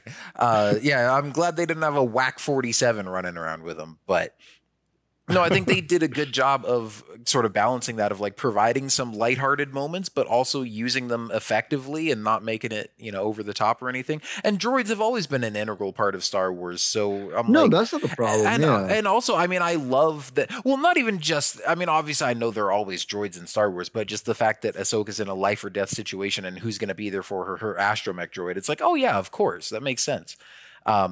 And I love that it's her R7 astromech droid, who I think we maybe haven't seen since season 1 of the Clone Wars, but like that was her droid and her starfighters. So that was a nice little callback there.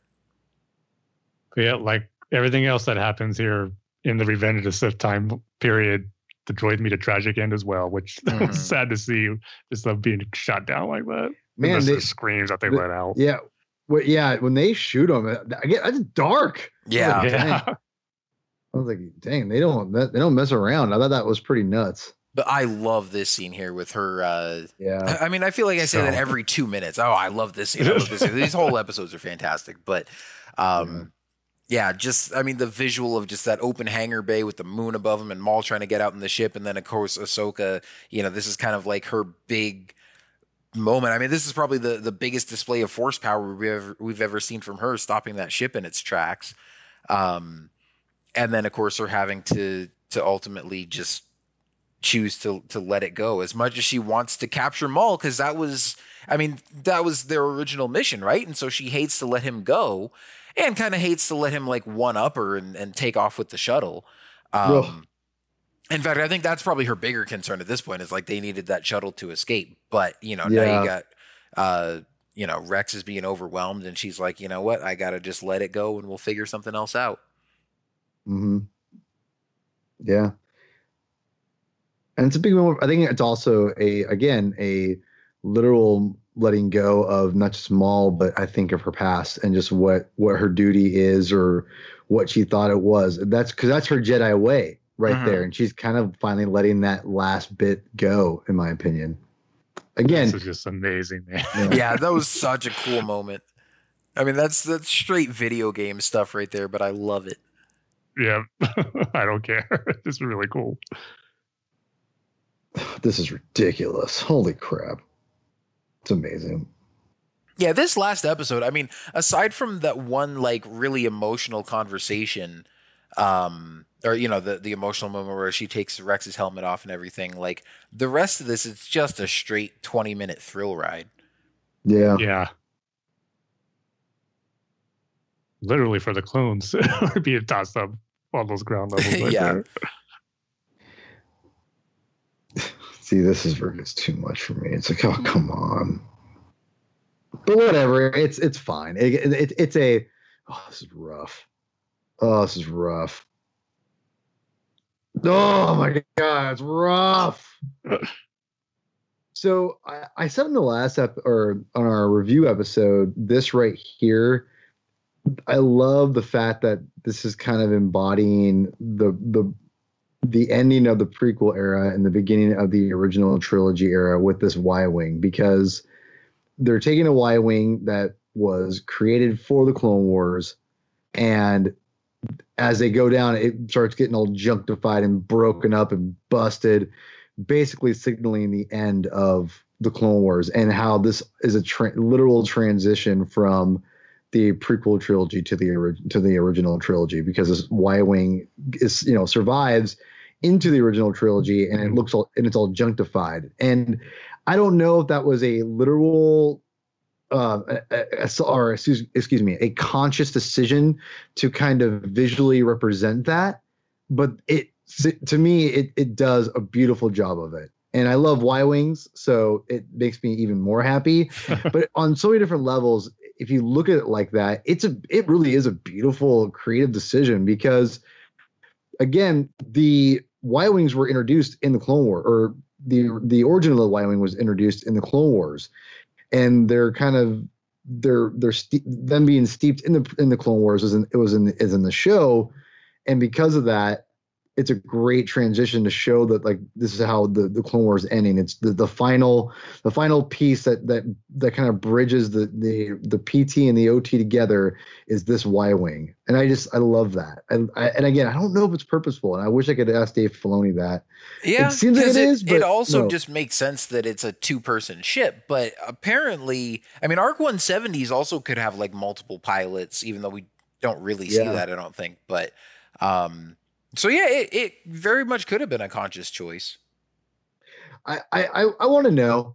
I would hope one day I can ask Dave Filoni that. Probably not, but you never know. I never really thought about that while I was watching it, but until you mentioned it. But I think it makes total sense that it could be for what they wanted to signify with the using a Y-Wing, because like you said, they could have used a different ship, but the fact that it's a Y-Wing kind of, I think, agreed to the point you were making. And it looks beautiful. Look at that. Man. Oh my gosh. I remember watching that scene for the first time, and just as soon as she finally grabs a hold of that ledge, I just let out a huge breath that I almost like didn't realize I'd been holding. You know, like you ever have that happen when you're watching like a really intense scene in a movie or something, like you hold your breath and you don't realize you're holding your breath until it's over. Yeah. God, it's so suspenseful. But again, we know these characters are going to survive, but it doesn't make it any less suspenseful or just entertaining to watch and to know if they're good and how they're going to get out of this. Love Y-Wings.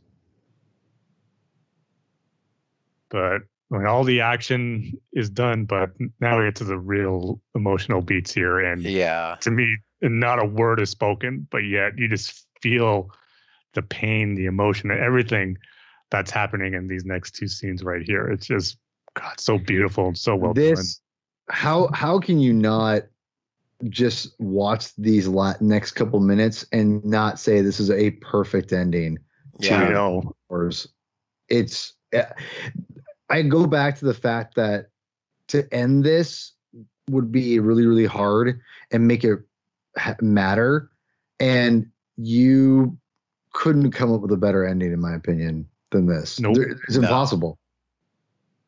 I mean, I would try to play out certain ways it would end, and knowing certain hints we got about the Siege of Mandalore, like stuff in the Ahsoka novel, that maybe Rex and Ahsoka would have a brief conversation as far as where they're going to go, what they're going to do, say their goodbyes. And I was kind of expecting that to happen right here, but now I'm glad it didn't, because this is just so much more impactful without any spoken dialogue. You're just seeing the imagery, the way the clones, the fact that they buried the clones, people that Ahsoka's worked with for 3 years, Rex's brothers paying their respect and seeing their helmets spiked up like that, it just it hits me. Just as clones being one of my favorite aspects of Star Wars that I've mentioned time and time again, and just loving this series so much and coming to know all these different clone troopers and what they represented and the brotherhood that they had, but yet they all just ended up being as pawns, and it just makes it so sad and just so tragic.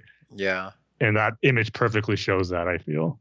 Yeah, definitely. And yeah, like you said, just the image of all those clones, like it representing sort of the death of this era and the Clone Wars, and not just those specific clone troopers. Exactly. But again, yeah, just that it's so beautiful and so emotional with no dialogue or anything. And then, of course, the transition to, and this, because I was like, man, is it really going to end just on her dropping the lightsaber? I was like, there has to be some kind of, not post credits thing, but like, there's got to be just a little you knew something was coming at the end. Yeah, exactly. So one last kind of big moment. And I wondered if it was maybe going to be like a Rebels style, like epilogue, or like you said, something where you see her and Rex kind of going off to wherever they're going next or whatever, but I was not prepared for this. Yeah. Me either. Oh my gosh. This I know. It's got to bask in the glory of how amazing this is. And just right when you see Vader walk by, I was wondering, are we going to see his whole face, or we're just gonna, the way it's shot, we're just gonna know it's Vader, but we're not gonna get a look at him. That and shot to me, is that would have fantastic. been cool too, but yeah. Oh man, I keeps think, getting better and better as the scene plays out. Yeah, the artistic creativeness of this ending of Vader, and then you see the Clone War helmet with the clone helmet, kind of as he walks off, is just such a beautiful moment, and also with the Mortis trilogy kind of coming into play right here as well. One of our favorite, I think a fan favorite arc, kind of, and also tying into Rebels. It kind of does all that all right here. It's a beautiful, beautiful ending. God, Vader looks amazing. Yeah, I think the Mortis arc, it's like Rebels already tied in the Mortis arc, and now this is tying more into Rebels, and we know that is sort of symbolizing Ahsoka. Well, it's all connected. Yeah. But oh my gosh, just that shot of him holding the lightsaber, and then just that final shot of him walking away in the clone visor. That's artistic perfection right there. Yeah. Exactly. What a final shot. Again, tragic, just like the shot of all the helmets of the clone troopers up on the spikes, and how it's kind of, those graves are symbolizing like the end of the Clone Wars itself, and the sort of this Clone Wars era, and not just those individual clone troopers. To have a clone trooper helmet half buried in the snow as Darth Vader is walking away in the reflection is just... Yeah, because... Gosh, whoever thought of that? Which was probably Dave Filoni. Just give him the freaking Emmy right now. No, it's brilliant because you're seeing through the visor of the Clone Wars what the Clone Wars brought about. Exactly. Darth Vader and the Empire. Exactly. Yeah, and it's just you're seeing the wreckage of the you're seeing the wreckage. It's almost like seeing something walk out of like a cocoon or something, right? It's like there's the discarded wreckage of the Clone Wars, and Vader is what's walking away from it. Yeah, boy, this is brilliant. Yeah, it's so amazing. And we watched the whole thing obviously without audio because we're talking over it. And now I want to go back and watch that with the music and everything. Me too. Like, think of the same thing. Now I just want to watch it all over again. Oh my gosh. Man. Yeah. I mean, we've seen it obviously, but watching it together for this commentary, we're still left speechless. It seems like, just by how impactful this whole arc, the story, these characters, just Star Wars in general. Just again, this episode is what makes Star Wars the best. When we get stories like this, the character dramas, the action, the production quality, just everything firing on all cylinders. It's what makes Star Wars unlike anything else. And why, for me, and I'm sure for both of you guys and so many other fans, why Star Wars is just the greatest story out there for what it can give us when it's stuff like this. So amazing. Yeah.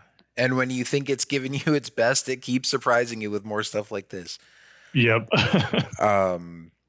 Gosh, yeah, it's just, and you know, we talked about this earlier, like just the anticipation and, you know, the years of teasing and Dave Filoni talking about, like, you know, this idea of the Siege of Mandalore and where the show would have ended, and then hoping that we could see it one day. And then, I mean, one of my favorite days ever as a Star Wars fan was the day that they announced that Clone Wars was coming back, and that we were not only getting the Siege of Mandalore, but getting a whole 12 episode season.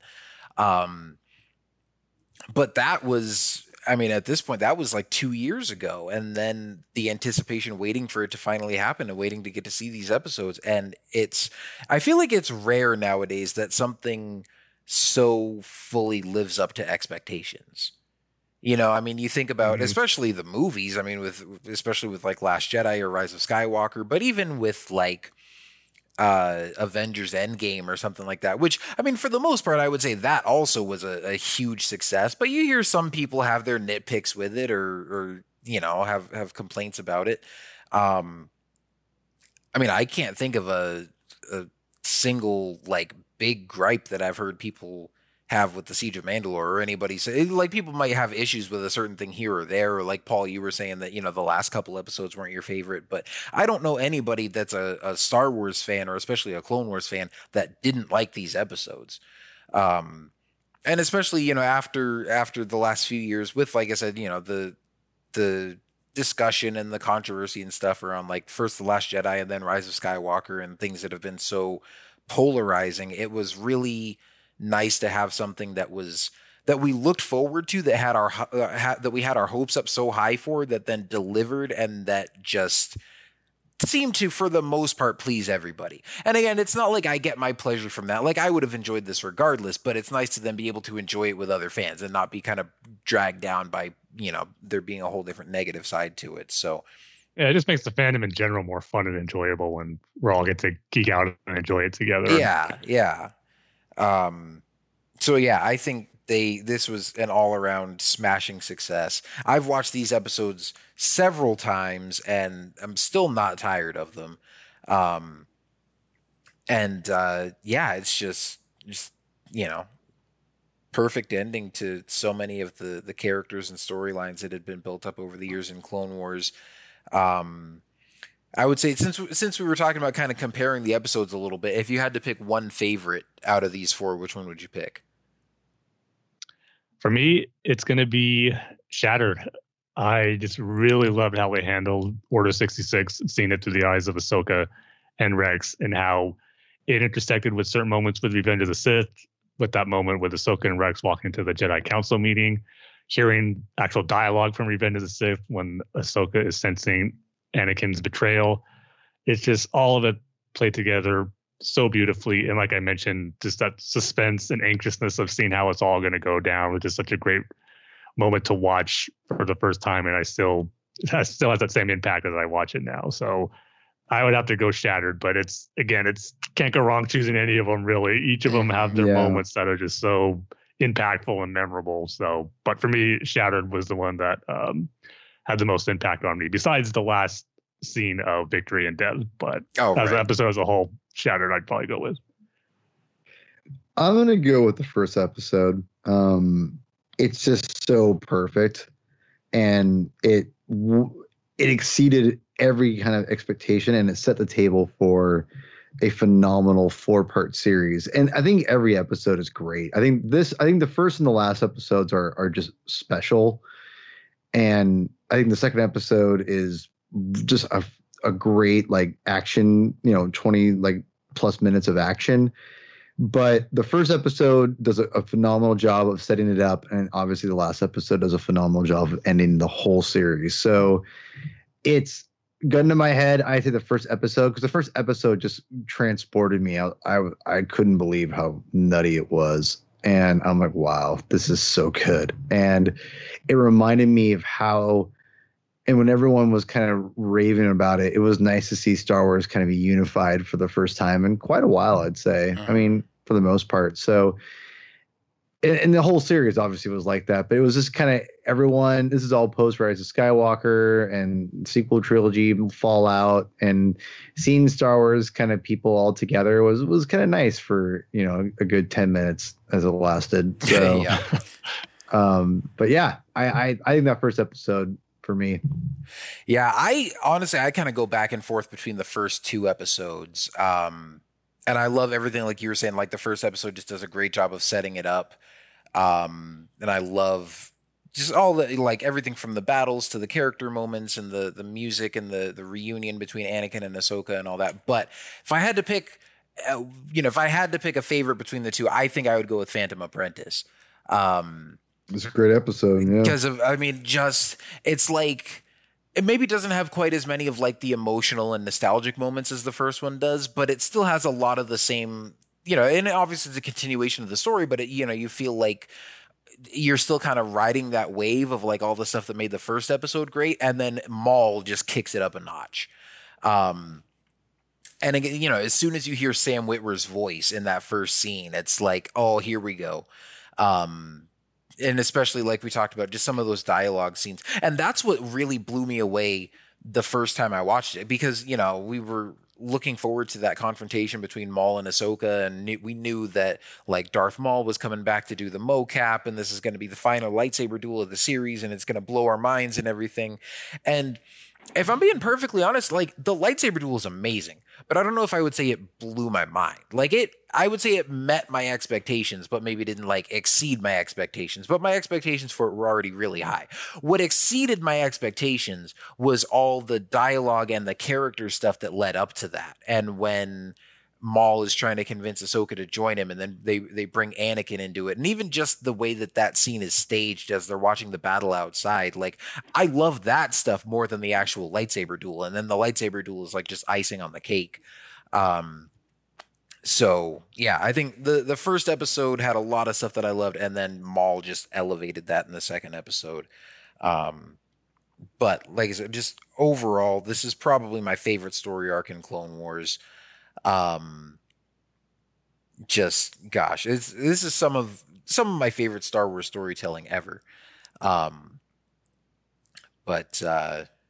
yeah, I don't know. It's really fun talking about it with you guys. It's fun because like every time that we do one of these commentaries, it kind of feels like watching it for the first time. I don't know about you, but that 2 hours or whatever flew by. Oh, easily. Oh, yeah, for sure. Yeah. And as much as I love these episodes, sometimes if I'm rewatching them just kind of to rewatch it or whatever, like sometimes I'll watch like 1 or 2 episodes and then I'm like, oh, I might as well finish the whole story arc. And then around the 3rd or 4th episode, I might, like I wouldn't say I get bored. Like they're not boring episodes, but I might not be into it as much. Or even if I'm kind of tired, I might, my eyes might start drooping a little bit. But gosh, this felt like we just talked about a half-hour episode. I know, it really did. Yeah. No kidding. Mm-hmm. But yeah, just a testament to how great it is. Yeah, absolutely. But that was a lot of fun. We definitely should do some more commentaries for maybe some Clone Wars and Rebels. We got to do Twilight of the Apprentice for sure. And Ewoks. Yeah. I said Clone Wars and Rebels. Ewoks is not a Clone Wars episode. I'll put it out there now. D-Squad arc. A fun conversation to have with these episodes. Just imagine the fun conversations we're going to have about A Sunny Day in the Void. Don't do this to me, Tim. Don't make me do this. But yeah, I don't know. We can put it out there to the listeners too. Like if you guys have a specific maybe arc of Clone Wars or something that you want to hear us do commentary for, let us know and we'll keep it in the back of our minds. Obviously, we got some other episode topics to cover, like the Ewok films, as well as doing our regular news episodes and stuff. I mean, like we just briefly mentioned kind of as we were doing our commentary in here that the Bad Batch series got officially confirmed. So next time we do an actual news episode, we'll go more in depth on that and maybe talk about some other news items and rumors and stuff that are floating around right now. But I think that's going to do it for now, unless anybody's got any last thoughts on Siege of Mandalore before we wrap up. Just that like I said, every time we talk about it, some of the best Star Wars you can possibly see, live action or animated or written material. It's just some of the best you're ever going to see. So I don't think that's ever going to change. That's just how great it is. And it's always a fun time watching it, but it was especially fun getting to watch the entire arc with both of you guys and dissecting and talking about all the deep layers that it had. So yeah, it's just an amazing piece of Star Wars storytelling. It was all right. You're right. It's no D Squad arc, but it's no Sunny Day in the Void. No, it definitely is no Sunny Day in the Void. That's true. That's a good point. No, I think thank goodness for that. No, I think this obviously is one of my favorite arcs. It might be my favorite. I don't know. It's hard to say. It's that good. It's that good. It's phenomenal. It looks. It's. I spent this whole time talking about how great it is, but it really is an all-timer. It could be it could go down as one of the best Star Wars stories ever, in my opinion. Yeah, I definitely agree. I love it. I could keep watching it. I could keep talking about it.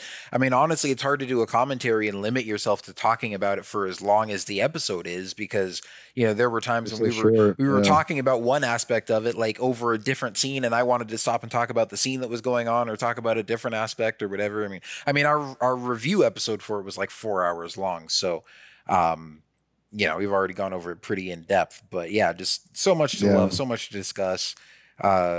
Just some fantastic episodes and a great ending to a great show that we all love so much. So, I think we're just about ready to wrap it up. Thank you guys for tuning in. Hope you've enjoyed watching along with us, and hope you all, have enjoyed watching the Clone Wars as much as we have. We're excited to see what comes next. Word on the street is that Lucasfilm Animation is busy and, maybe has more than one thing going on. So, hopefully we'll have a lot more cool animated Star Wars stories and TV series to talk about in the future. But of course, as always, you can follow us online on Twitter at Star Wars TSC and at Facebook.com/Star Wars The Saga Continues. And you can send us email at StarWarsTSC@gmail.com if you want to just share your thoughts and comments and questions and stuff with us, or suggest episode topics or other episodes that we should do commentaries on or anything like that. And of course, you can check out our website at StarWarsTSC.com for all of our latest news and updates and episodes and all that good stuff. And also be sure to check out ThunderQuack.com for all the other awesome podcasts in the ThunderQuack Podcast Network. But that is going to do it for now. Thank you, everyone, for tuning in, and we will see you next time, and may the Force be with you. See you next time, everybody. Godspeed, rebels.